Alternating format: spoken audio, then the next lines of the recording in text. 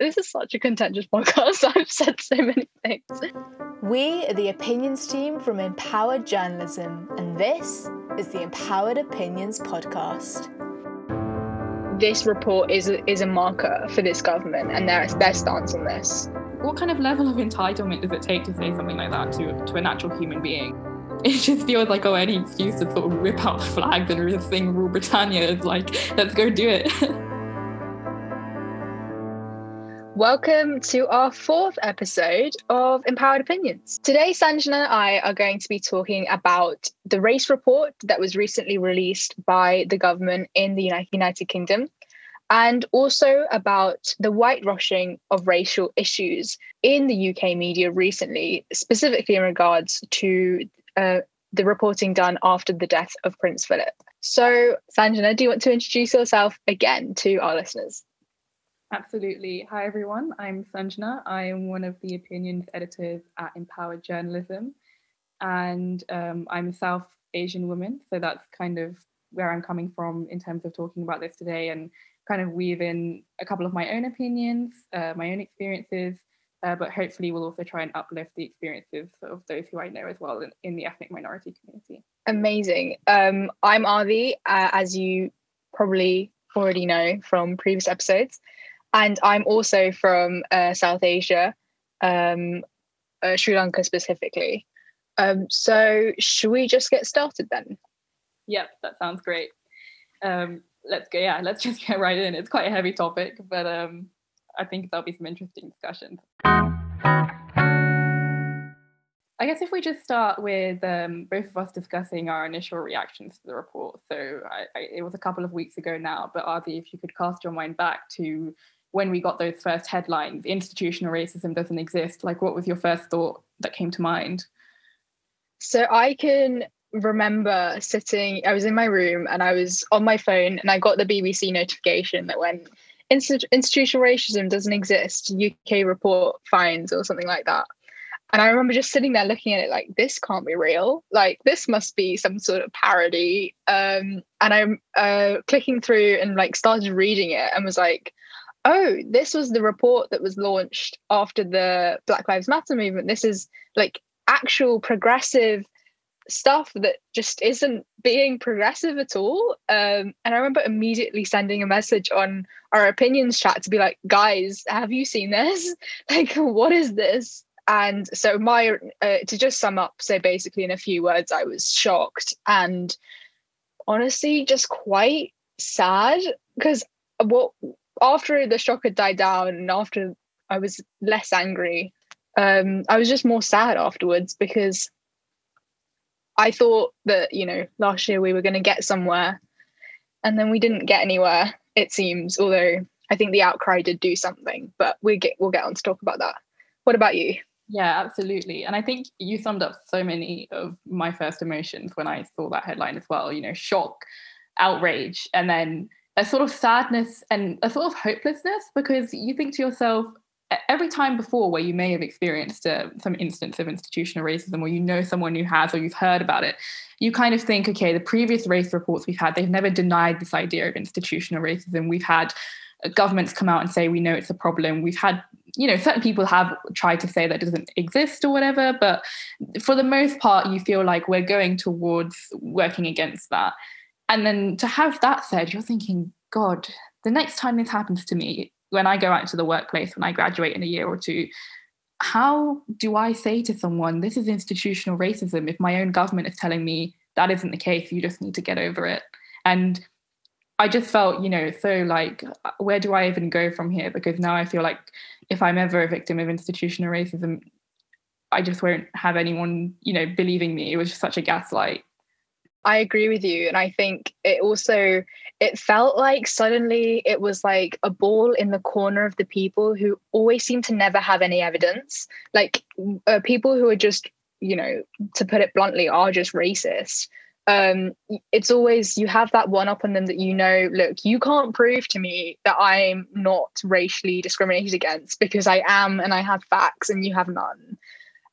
And to have a commissioned published report that emphatically, as its headline says, that this thing that I told you exists doesn't exist, And the fact that you could just put that in my face and say, look, the government says so, and because the government rules us, who am I to be like, well, no? But I am going to be like, no, because who wrote that report? Who is the government? All important questions. But the fact that someone could bring that up and say, look, I don't believe you, and now I have evidence, that scared me. Yeah, definitely. I think it was such a terrifying thought to be like, this is evidence, because, you know, we're trained to see authority as evidence, and there's no reason why we shouldn't if these authorities that we voted in are doing their jobs fairly and are doing things fairly. And I think you raised a really good point there about who wrote the report, because the other big thing that really scares me is that it was ethnic minorities who did write the report. And, you know, I know that everyone has different experiences and different points of view, and I respect that. But this report was supposed to be independent, whereas we know that the certain ethnic minorities who were picked out have already expressed views that institutional racism doesn't exist. And many people who went to do the commission said, you know, my experience was there was no diversity of thought. Everybody, they knew what outcome they wanted. They knew what outcome they were going to write about.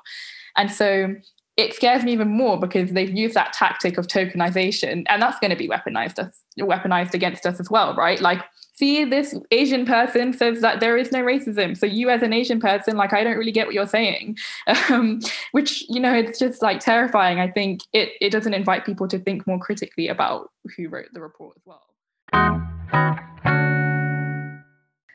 I think that really raises another point that I was going to move on to, which was, why do you think the findings were framed in the way that they were? I think it was George the Poet, really great man. I love him. And I think I remember him saying something along the lines of, it's the report. I think in his, I don't want to like rephrase his words, but he was saying something along the lines of, he thinks the report is okay, but he thinks that the decision, the way the decision was taken to frame it, to title it, to sort of publish and, you know, promote it, was weird. And it was clear, it either had an agenda, it was just ignorant in what's going to happen when you put out a report that says institutional racism doesn't exist with its headline. So I thought, what did you think about why it might have been framed in that way? Yeah, no, I think that's a really good question. And I think it's a serious one to be had, because I know when the Black Lives Matter protests were going on, right? So Boris Johnson, whatever you think about him, he came out and he said, we need to do this report because clearly these people are taking to the streets and I can see these emotions. He said something like that, like there's an emotion here and clearly there's something going on. And you know, like you said, you think about the undertaking of that report and you're like, okay, will another report help us? I'm not sure, but like it seems to be some kind of step in some kind of direction. And then you've got the panelists coming out and you think, okay, maybe there's a bit more of an agenda here. And I was listening to a podcast about this actually, and one of the main problems is we've had tens of millions of reports and the government's not really implemented any recommendations to a lot of those reports. Why do we need another report? And it just seemed like the reason we need another report was to counter all the other ones and be like, yeah, all of those recommendations are complete bullshit, like institutional racism doesn't exist. So, I mean, I don't know, that's a very strong opinion, but and very cynical, but not one that I think we could put this government past. Yes, I agree. And I think, yeah, as you say, having lots of reports come out and sort of call for different things is one thing, but having them be implemented is another. Maybe this is just off the top of my head that I'm thinking and coming up with stuff, but it seems to me like maybe, well, I don't want to say this because I know that it's accusing some people of doing things that will never be able to respond to this, because let's be honest, they're never going to hear this. But let's not put that out there. No, we're one of the big podcasters. We have views in Germany. Yes, Slovakia is all over us. But I just think that potentially there's an idea that maybe if they framed it in this way, it caters to an audience. So it caters to the people who want to just believe that institutionalized racism doesn't exist, will look at this report and say, look, it says this. And they're not going to read any more into it. They're not going to look below the surface because it's not in their interest to do so. Then there's the other side of the debate with people who are really invested, usually minority groups, who will take this and will be upset and will be vocally very angry. And they will look into it and they will complain about the way it was framed. And they will say, look, I get you've raised really good points. You've said a lot of things and you've talked about how we tackle things. And, the report is not completely I do still believe that, yes, there is classism, yes, there is racism, and yes, intersectionality is the way to deal with any kind of problem in society. It's who's going to be most affected? It's this person with all of the minority discriminations on top of one another, rather than the person with just one. That's just common sense. But they're the ones who are going to read into it, and they're going to have that conflict of knowing that some people will not read into it, but they have. And so that's a struggle, an internal struggle for them. And then there's people in the middle who will sort of hear about the hearsay and will know what it was framed as. But because everyone's so distracted in their own opinions and arguing about the semantics of the way someone worded something, I feel like it takes the stress off the authority to actually implement anything.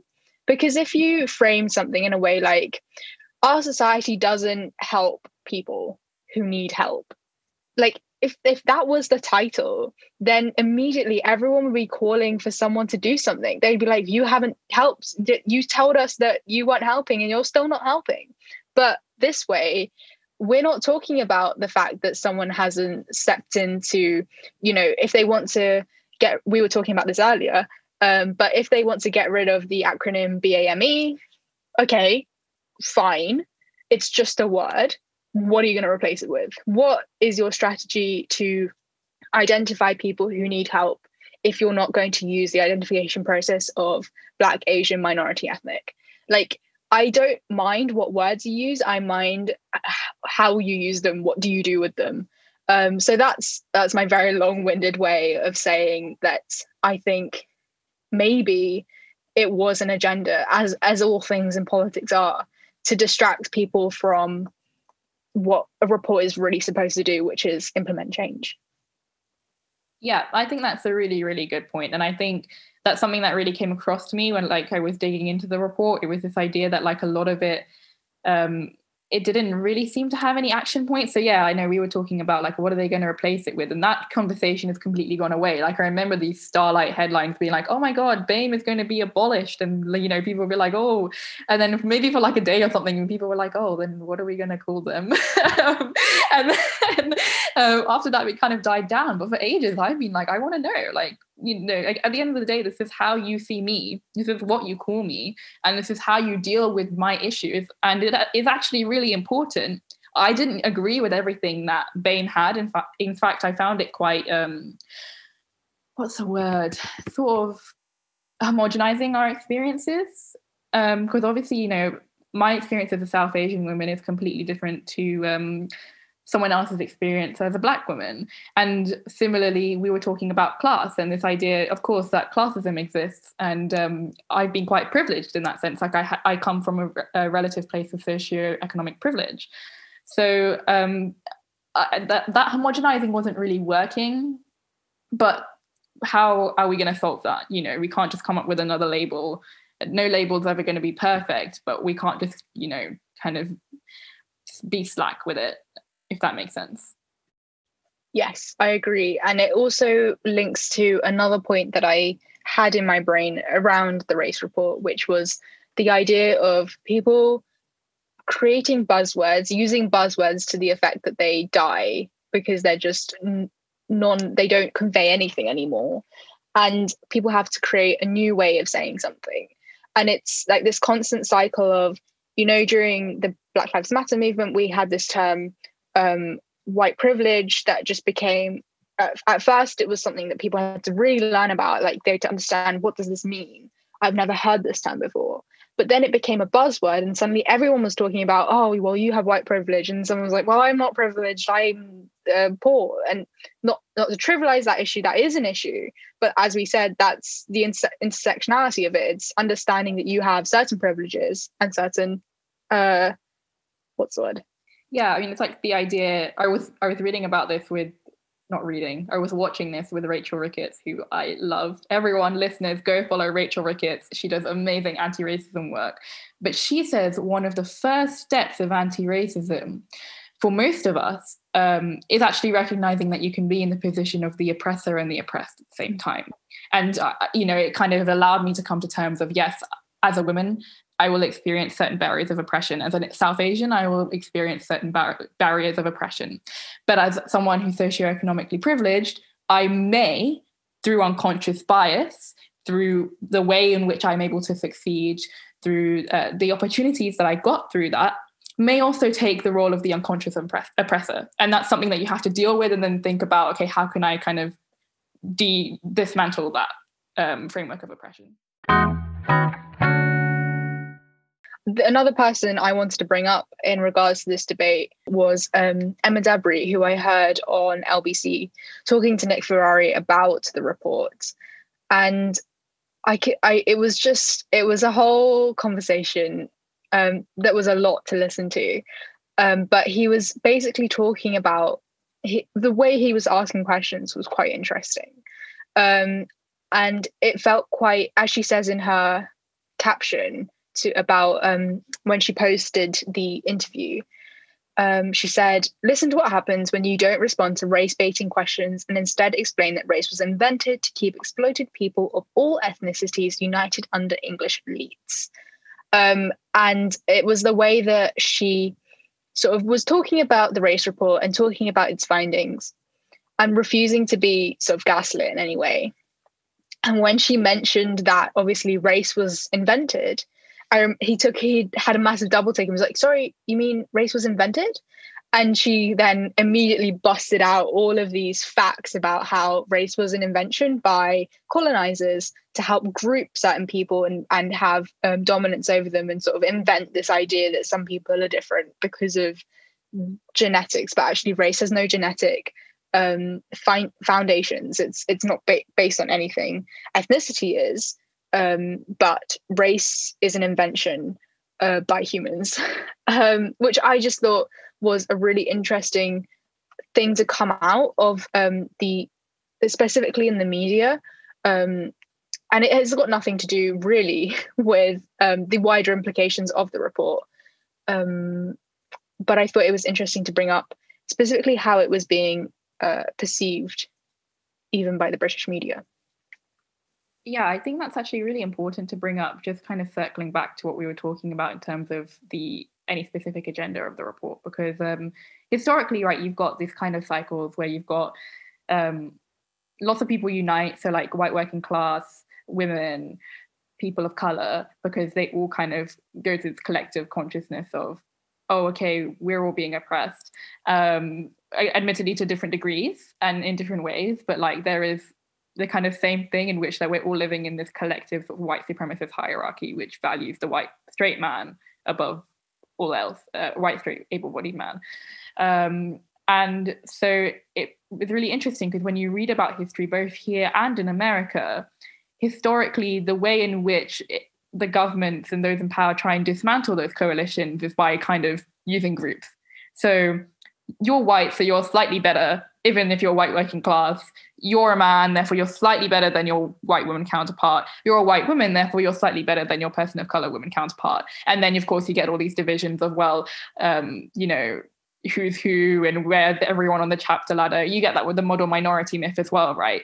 So I found that really interesting to think about the idea that kind of race has been constructed to divide us, essentially. I agree. And I think, again, even as you mentioned the model minority myth, I think specifically in our community, the idea of realizing that, well, I suppose less so in the UK and more so in America, that the difference between the Black and Asian community there, that the Black community was by and large founded or formed from the end of slavery, and all the slaves who had been transported there then took roots there when slavery was abolished, and they formed that community. And so they were already set up to not have much opportunity in life because of where they came from and how they came to that country. Whereas the Asian community in America was handpicked from Asia, and they were picked for their intelligence, for their wealth, and they were taken into America to succeed. And so understanding that difference and understanding that difference of opportunity, I think was like, I think I watched like a really fast TikTok video on it, and suddenly was like, oh, my whole world had opened up, and I realized that this whole thing could even translate to the UK, I think, because you even have communities here in the UK that were founded not even that long ago, in like the 1950s, the 1960s, but they were from the like dregs of the empire. And then there were other people who've come here for education, who've come here for better lives. And then there are people who've come here as asylum seekers, and they all have had different opportunities, different goals, and different ways. Like they all started on different rungs of the ladder.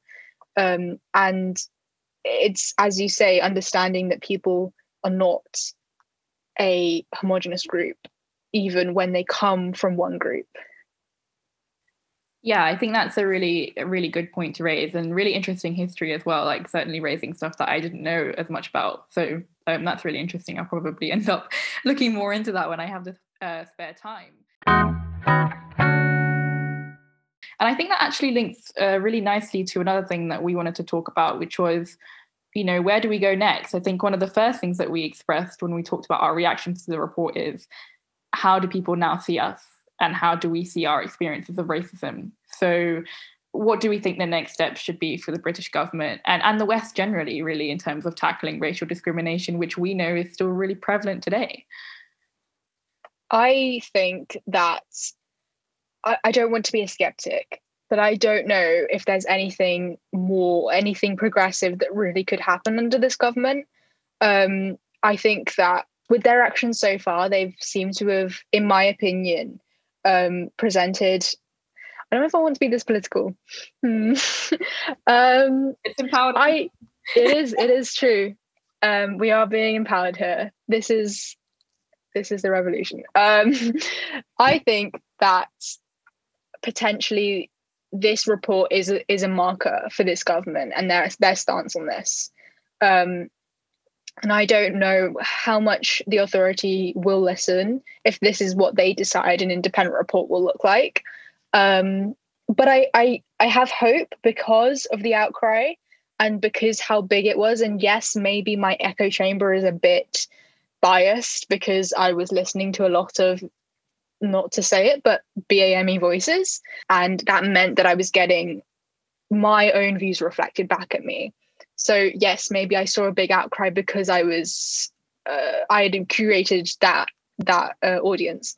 But I still think that the fact that people are empowered enough to say, no, you're not going to tell our story this way, is a good sign. And I just hope that as politics evolves, that, one step forward, two steps back, maybe things will get better. But it's such a bleak view of history. Please provide me with a better one if you have one. Maybe. I mean, I think if I take a positive spin on what you said about this government, and that's not a positive spin about this government, like, don't get my opinion wrong, is that, yes, I think you're right. I think that this government isn't going to do anything of note for us. I think that this race report actually, like you said, is a marker. It's a kind of, yeah, we did your report and this is what we're going to do. We are still going to shut you down and we're still going to tell your stories for you. But I think, like you say, with the outcry, I think the hope is in asking you guys, our listeners, and asking everyone out there, like, when you vote, please think about who gets affected the most by your vote. And I'm not just talking about the next general election, I'm talking about the upcoming local elections. They have way more impact on the institutions than you think. Like, the roads, the education, everything. And all of that stuff might seem really insignificant, but actually it does really link back to the kind of racial experience. I don't know why I said the roads, but, but especially education. And education is such a big part. And many of you in Bristol, we have these, but many of you across the country will have your PCC elections. That's police and crime commissioners. Now, loads of people don't know about those elections, but they are really important because some of the kind of worst relations that we have with people of colour is with policing. And we need to get more progressive people in to think about like a different future for policing. So if there's one thing that you could do right here and the now, it's like vote in your local elections. I didn't know that as well. So that's really news to me, and thanks for educating me on that. It is the mayoral, obviously the mayoral candidate, and also the London Assembly that we're voting for primarily. Yeah, so in London, so we've got a ton of different local elections basically going on across the country. So in London, you've got your London Assembly, you've got and your mayoral. Now, I'm not going to give my opinion on who that I think you should vote for, because obviously that's like a bias. But when I just kind of maybe look at those policies and think about some of the things that we were talking about today as well. We've also got, so I'm in Bristol as a student, so Bristol are also doing mayoral elections, and then they're doing local council elections. So certain people will just have local council elections. Some people will have like regional mayors, which we have as well.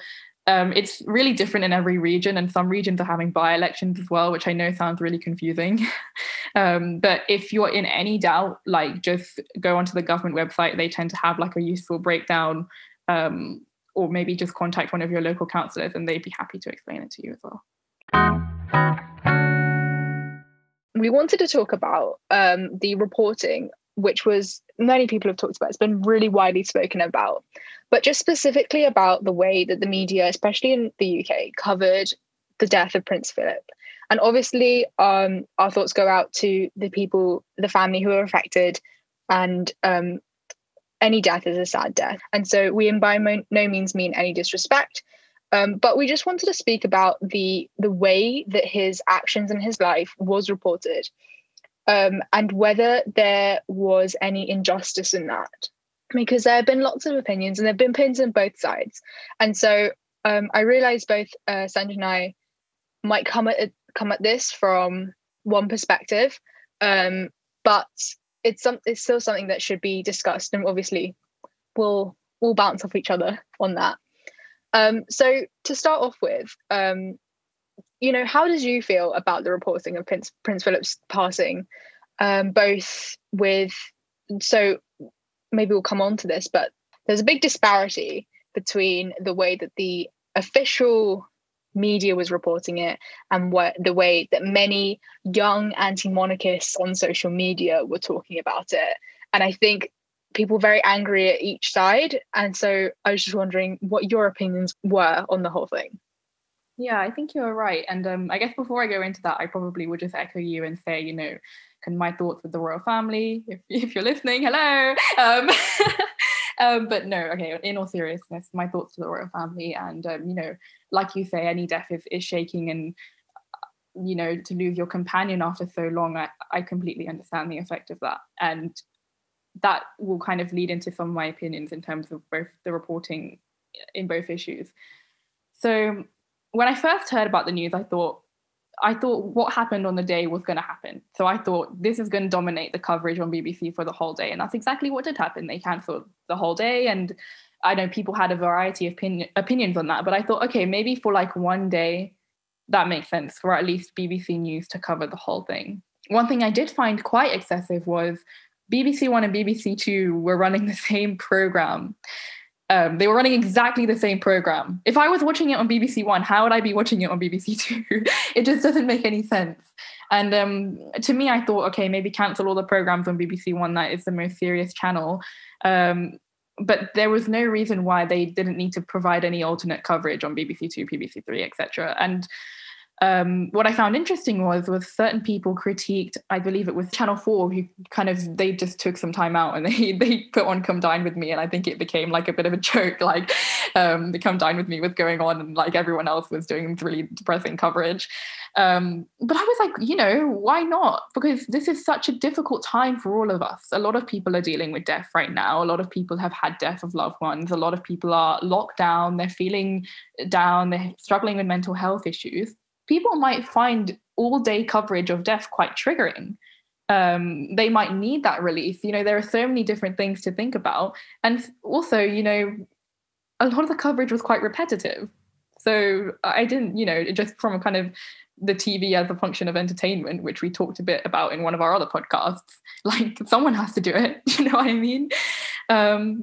Well, I agree with what you said about sort of the coverage. And I think perhaps there's a lot of agendas and a lot of motives to think about when we discuss why this might have happened. Because I know, for instance, that when the Queen Mother died, I think in the early 2000s, the BBC was then criticised for its lack of coverage, or it's seen as lack of or not enough coverage. And even the news reporter at the time, I've forgotten his name now, but he didn't wear a black tie, and that was seen as a sign of disrespect as well. And so obviously there hasn't been a royal death since then. So obviously it's a big deal for the BBC to now right wrongs of the past. But the problem is that those things happened in the past and times have changed. And whether you like it or not, anti-monarchy sentiment has grown in the past decade or so. And a lot of people just don't believe in that concept anymore. And that doesn't mean that they have, they're not being disrespectful of people, because respecting and disrespecting a person is one thing, but respecting and disrespecting a concept is another. And the monarchy is a concept. There are people in it who should be treated with respect and human rights and etc. But the actual overarching institution that they represent, that is not modern, and there are people who don't agree with that, and they're from a certain part of society, and there are people who really do agree with that, and they're from another part. And those two parts, I think, really clashed on that day, and they really came to blows. And I think that's what we saw play out. Yeah, no, I think that's really important. I think it's really important to think about the fact that the BBC seem to want to save face, or seem to want to come across as kind of being respectful in what felt like a very outdated way, in a kind of like, oh yes, I'm your subject and let me bow down to you. And like you say, times have changed. Like many people, I certainly don't wake up every day and think, oh, I'm a subject of Her Royal Majesty. I mean, that technically might be true, but I don't kind of see myself like that. And I think you're right. So the monarchy is a concept, and we need to understand that that concept is something that's rooted in classism, colonialism, and racism. That's a fact. That's not disrespecting the monarchy. That's not me personally attacking the Queen. That is a fact. And I think that was a line that sometimes was difficult to draw on social media. And for me personally, it was there were comments on the day of his death that I saw, and I am very anti-colonial, anti-monarchist, anti-racist, personal jibes against Prince Philip that I just felt in the moment were a bit distasteful. But at the same time, and this is where you get a lot of conflict in the diaspora, I also understood why certain people felt like they reacted in that way, because I saw views on Twitter saying, well, why should I respect him as a person when he never respected me as a person? He wouldn't have respected me as a person. He would have made some comment about my race. He would have objectified me or exoticized me or said something about it. And I was actually finding myself in a really weird stage of conflict where it was like, if this was anyone else, I'd just be like, why are you making those comments? And I was also like, I understand it. And I don't know if you resonate with any of those experiences, but. No, I definitely do. And I was also on social media looking at lots of takes, and it was like this inner conflict that I had, because there were a lot of people from potentially with more extreme points of view who were seemingly giving quite founded arguments that I couldn't disagree with, but I also felt uncomfortable with their the way they were expressing themselves. And that was a conflict I had to battle. But I do definitely see where they were coming from. And I think it's an important point to bring into the mainstream, even though it's not a mainstream idea, which I think is that sort of leading on to our next point is, if someone has victimized people, whether themselves individually or as part of their wider life decisions and things that they've done, and if it is especially a famous person, if it's unlikely that they will ever see the things that you've said, does it make it okay to say them? And when I say they, I know that when someone passes away, obviously they're not going to see anything. But I mean the people around them and the people who are clearly grieving and going through a loss. And that's a really tough time for any family. would it be then okay, because they're unlikely to see that, for them to for people to say things? And I know, just to add on before I pass over to you, is a thing that's really brought up a lot when a famous person says something or does something a bit controversial or a bit out there.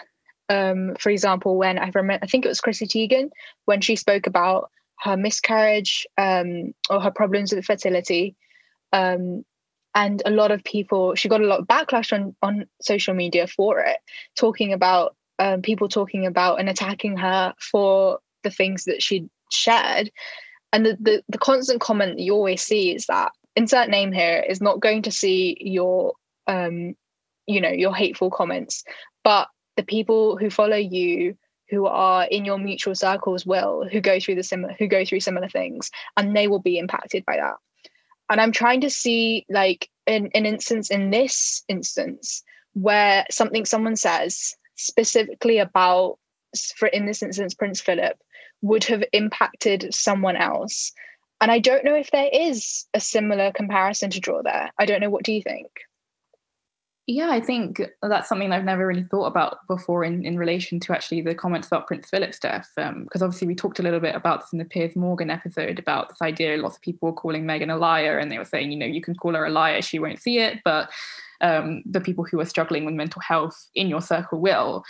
I think that's a really difficult question, because I think when any celebrity dies, particularly one of contention, there are always going to be people, there are always going to be haters, which sounds really corny. And whether it's right or not is always so difficult, like we were talking about in the previous point. In terms of people in the circle who would have been actually affected by it, I actually think that there isn't an exact case in which this would be triggering, because someone couldn't be like, oh, well, I've experienced grief and the royal family are experiencing grief, like, therefore I'm triggered. I don't think, because the royal family have like a significant amount of cushioning to soften their grief. I'm sorry to say, that doesn't make it any easier, but it's true. So I think in this instance, actually, I don't know if this is going to be controversial and we're going to get like hate back on our podcast or something, but I just don't think that's the case. I don't think it's similar to anything like with Meghan or with Chrissy Teigen, etc. If you're expressing your opinion in regard to Prince Philip, and it was about the institution that he represented and the comments that he made during his lifetime that were harmful to people and did victimize people, then I don't see a problem with it, because you can't tell me, well, I'm a racist and I'm personally offended by it, because that I mean, you say that, but so many people somehow come up with that argument. It's like, do you hear yourself when you speak? I don't know. But that's the only person I can think who would have been affected by it. The only other thing is, I know comments about someone's physicality are always a grey area. And I understand that, people in that, the way that people were attacking him was because of his role, but they were attacking other things about him. And it's like the same thing with the Trump hate, when people say things about his body or about his physicality, and it's like, well, don't attack his appearance, attack his policies, attack his racism, attack him in terms of his views, because that's the bit that you want to attack. That's not, you don't want to equify one thing with another when they're not comparatively linked, which I suppose could be drawn into this Prince Philip argument, because yes, he was a very old man, but that doesn't mean that all old men are like that. And I know there is a certain sort of stereotype in society that we don't need to argue for. We don't need to stand up for the white old man, because he has the world. But I do agree that if we wanted to be consistent in our message, then you attack someone's point of view, you don't attack them as a person. Oh, no, you don't attack them for anything else. Yeah, I get what you mean. And I think that was kind of my personal standpoint. It was kind of, I will not at all dull down my critiques of Prince Philip as an institution, as someone who was probably racist. I'm gonna, who was racist. Not probably, was. And yeah, someone who was racist, someone who did play a part in upholding colonial dynamics, and someone who had a significant amount of privilege. I'm not going to dull that down at all. My personal standpoint is I'm not going to make personal remarks about him. There were other people, but then I also took the standpoint of I'm not going to critique those who do, particularly those who are more marginalized than I am, because I have no place to tone police them. And that's kind of the approach that I took. So we talked a little bit about the media reporting of his death. I now want to move on specifically to the media reporting of his history of racism. And this is something that I think really hit home with me, my family. So I don't know, how did you feel about that? How did you feel about this idea of them being passed off as gaffes, or sometimes not even being talked about at all? Oh, I found it so interesting. Just the amount of synonyms that they came up with. And you must have seen it. There was this list of things that Prince Philip had said. And at first, I genuinely thought it was a parody post because, I was like, someone didn't say this. This isn't a real thing that someone has said. But I actually need to bring it up because I need to, hang on, let me... I'm so intrigued because I don't know, I wasn't as brave as you. I was like, I'm not going to find everything you've ever said. I'll just kind of do a vague Google search. So apparently he told the Scottish Women's Institute in 1961 that British women can't cook. He then was shown Ethiopian art in 1965 and made the comment that it looks like the kind of thing my daughter would bring back from her school art lessons. No.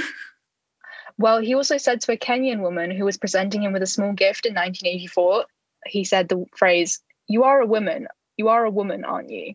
I've heard of that one. That shocked me. I mean, so many of them shocked me, but I was just like, I just can't believe. Do you know what I mean? I think it's need to circle back to this idea of privilege, because what kind of level of entitlement does it take to say something like that to a natural human being, to a fellow human being? I just don't know. I think it also links to the point I was making, not that I was trying to make a link, but I'm now going to make this link earlier with, the people who are already racist will continue to be racist when presented with more evidence that can allow them to have those claims.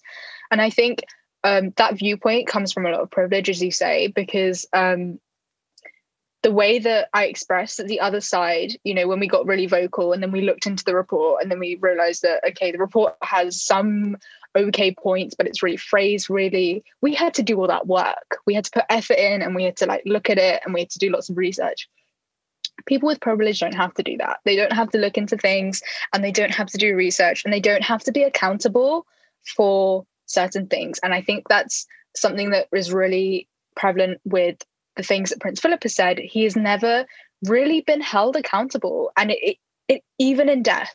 And that was what I think really hurt me, because if I say something that's really offensive, I would expect that someone would hold me to that, and I would be looked at differently after that, because people would say, well, look, you said that thing once and prove to us that you've changed and then we'll forgive you. But until then, no, you said something wrong and we're going to treat you differently because of it.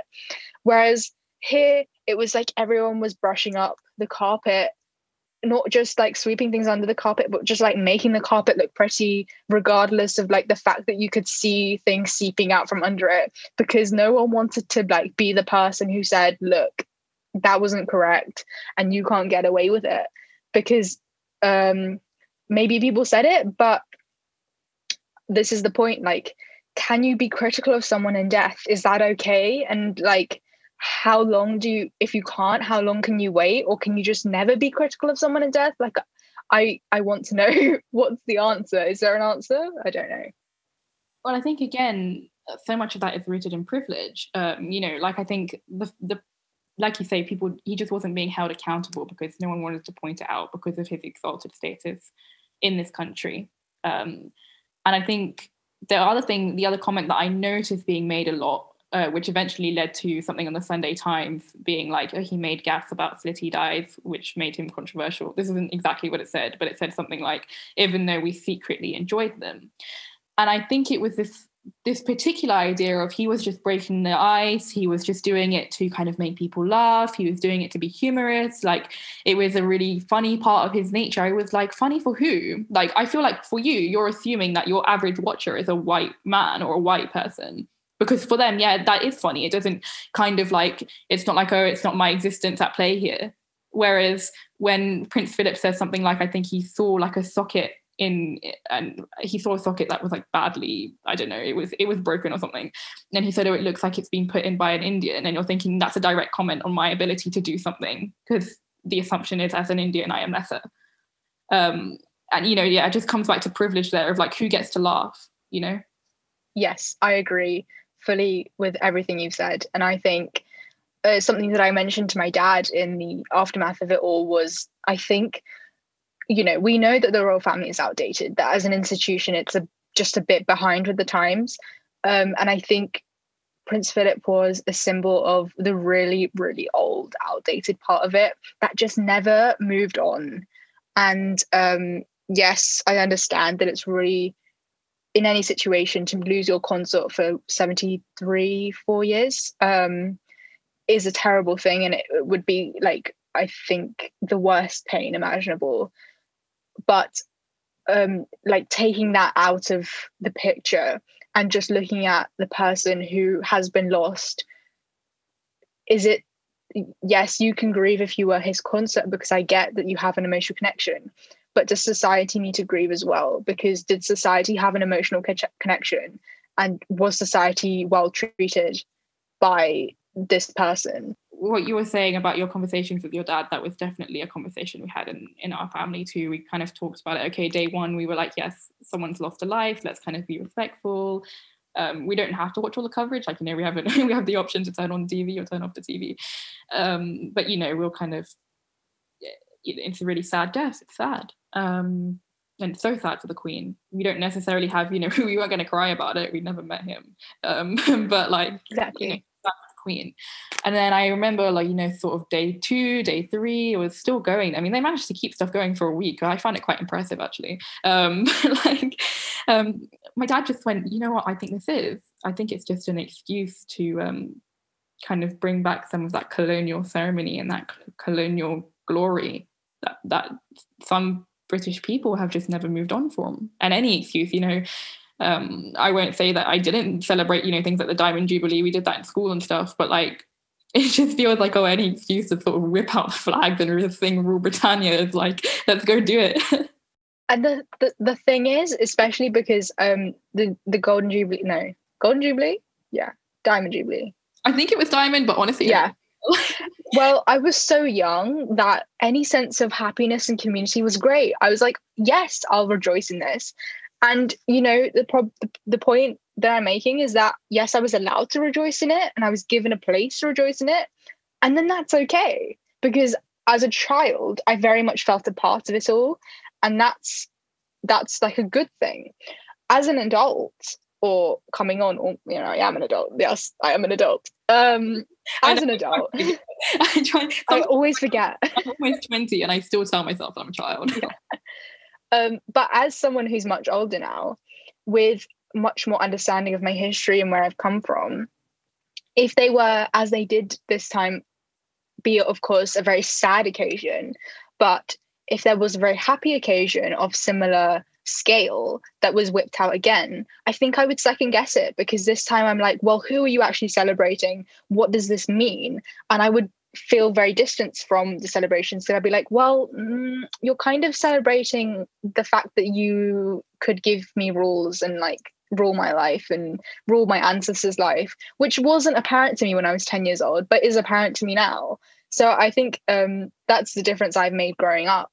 Okay, sure, if you're, you know, born in this country, raised in this country, felt the camaraderie of being part of something bigger than yourself, like the royal family and the royal occasions and everything like that, like I was when I was a child, then you have a lot of good memories from it. And so you feel very emotionally tied to it. And therefore you feel very sad when someone dies in that institution. Great. However, it's another thing to then look at someone else who's coming from a very different standpoint, who, you know, they came from the same institution, but they came from the opposite side as you. They weren't on the ruling side, they were on the oppressed side. And they've come and they've built themselves, but they still remember where they came from. And when someone dies, they're not emotionally attached to it because they were never part of this club. They were always on the outside. And so when they see someone who represented those views and sort of even fed into those views a lot, when they've died, they have no emotional connection to that person. They only have everything they know that they've represented in their head. And so that obviously they're not going to react the same way that that former person did. That doesn't mean that your sadness isn't valid. You can feel sad, but that does mean that their feelings aren't valid either. So you can feel sad and you can grieve, but you shouldn't police their feelings at the same time and force them to feel the same way as you, because you don't feel the same way as them. And I think that circles back a little bit to kind of something that was raised in the race report, but something that I just found is still going on today, right? This kind of underreporting or undereducating of empire. Because in the report, there was this idea of we need to teach a new perspective on slavery. I wasn't really sure what that new perspective was, though, because we weren't taught about the horrors of slavery at school. I wasn't. I learned about that myself. I was taught about the civil rights movement, and so I guess I knew a little bit from there, but I actually did not learn about the horrors of slavery in school. I certainly did not learn about partition in school, found out about that myself. I didn't know that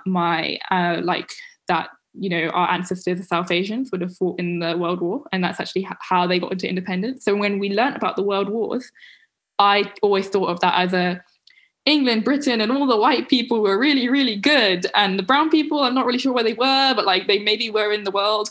I'm not really sure why this is called World War One. And then I learned, because the whole world fought in it, because all the colonies were fighting in it. But I was never told that.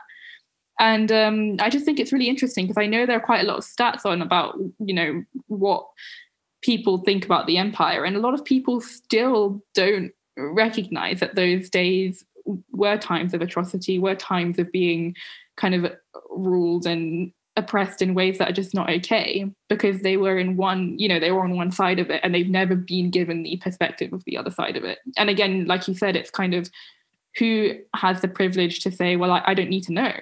And who doesn't have the privilege of, well, I never learned about my ancestors in school, so I kind of want to find out a bit more and then go, oh. Because I found that quite a painful experience, finding out about the history of what Britain had done to India. I don't know if you found that the same.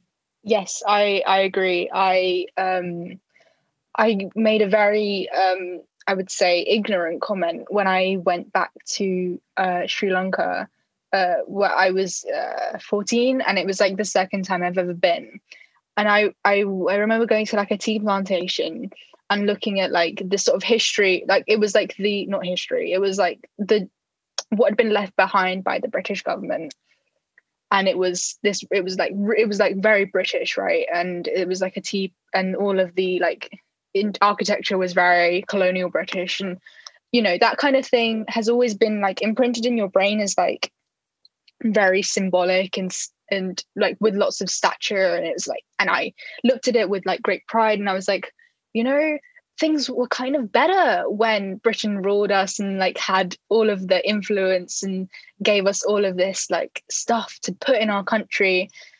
And I just think about that now. And because the reason I said that was because as soon as we got independence, well, not as soon as, but in like the following years and decades since, there has been no stability. There has been very little democracy. There's been such a long civil war that is still going on, and I was so ignorant to think that was our fault, but it wasn't. That was the impact of being ruled and then being left to deal with the divisions that were caused by the colonizers. And like that is apparent to me now, but wasn't apparent to me then. And I don't know why I Oh, it was because of learning about your history. And yeah, I knew that we'd been colonized, but I didn't know anything about anything that happened when we were. I still know very little about our colonial history, mainly because I just haven't done my own research, which I need to do because I want to do it, but no one told it to me. So it's up to me to find out.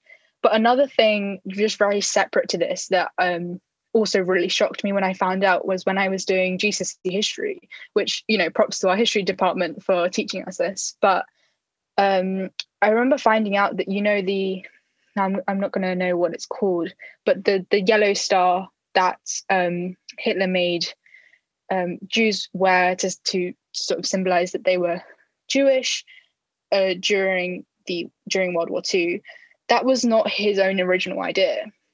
That was formed in the 1200s by Britain when they decided to be incredibly anti-Semitic after using Jews for their monetary skills when they were building lots of churches in and around Britain and Europe. And that was a massive, wide-opening, like eye-opening experience to realize, wait, I've been told for years about World War II and about how bad Adolf Hitler was and about how badly he impacted everyone. And you're telling me now that this ideology began in this country that I was told was the greatest country for defeating him. And like, of course, now I'm like, well, yes, because we have such a bad, bloody history for the whole world. We've just gone around the whole world and done so much. This is such a contentious podcast. I've said so many things. I mean, but always knew. Yeah. You drop the word race into anything and I get it. But yeah, my final point was that was my eye-opening moment. It wasn't even about my own past. It was about something that had been misrepresented to me because, as you say, bring this back to the first point, it's like a new perspective. No, it wasn't a new perspective. It was an untold perspective. And that's the same thing we need to know about slavery. Yeah, I completely agree. And I think it gets to a nice point to conclude on, to kind of talk about a thread that I think has been running through both of our discussions. And the first one is that we are in a society of persistent, I feel, denial of our bloody history. You know, we can't change history now. We can't change what happened. What happened was awful. But the first step towards making sure it doesn't reiterate in different ways is acceptance. And yet the race report, for me personally, represents another stage in just continuing to deny. You know, I think there was a certain phrase in the race report saying that we're a model for other Western nations. And I think, again, it just kind of continues that rhetoric. And the second point is that until we tackle that denial and we stop teaching both white and people of color alike to have that denial, there's always going to be people like you and me and people in other colonized countries who can't decolonize their own minds and can't decolonize their own approaches, because so much of their thinking will be, well, maybe it was just better because England's always been this example for this and that and the other. You know, when you've been hearing that for a long time, it's quite difficult to get rid of that mentality. You see it in India when you go there, you see it here. And I'm sure, you know, we've all been victim to that as well. I agree. And I think growing up in this country has given us both very unique perspectives, which is shared by, I imagine, a lot of second generation immigrants on that inner conflict of your sort of ethnic history versus your understanding of history in the British education system, which is one of the many areas that I hope this report, in its long run, I'm being very hopeful here, would actually have an impact on. And that's sort of my hope, is that, you know, okay, maybe the report didn't do anything, but maybe us talking about it, talking about our outcry for it, and sort of the continued backlash from it. I was supposed to go to a Guardian talk on, is the British media racist? And that, unfortunately, it was postponed. It was supposed to be this Wednesday. I was very much looking forward to it. but then it was postponed. But even events like that being held, being talked about, maybe that will now maybe that will be the change and that will be the impact. Only time will tell. Yeah, definitely. I think it's nice to end on a message of hope, and I think a lot of what we've talked about has been really heavy, but we're seeing lots of people come together. We're seeing conversations happening in mainstream media that have never happened before. We're seeing steps forward, very small steps forward, being made even in America with the conviction of Derek Chauvin. So, maybe we can be the change. Our generation can be the change that's vitally needed. Okay, thank you so much, everybody, for listening. As usual, kind of share this with your friends. If you enjoyed it, feel free to comment. If you have any of your own opinions, I'm sure you will have loads, because, we came up with so many contentious topics in this podcast. And just keep listening out for more, because we've got so many more exciting episodes planned. So thank you so much. Amazing. Thanks. Bye. Bye. The Empowered Opinions Podcast, empowering the voices of today. If you would like to hear more from us, you can check out our website at empoweredjournalism.com or follow us on social media at Empowered Journos on Twitter and Empowered Journalism everywhere else.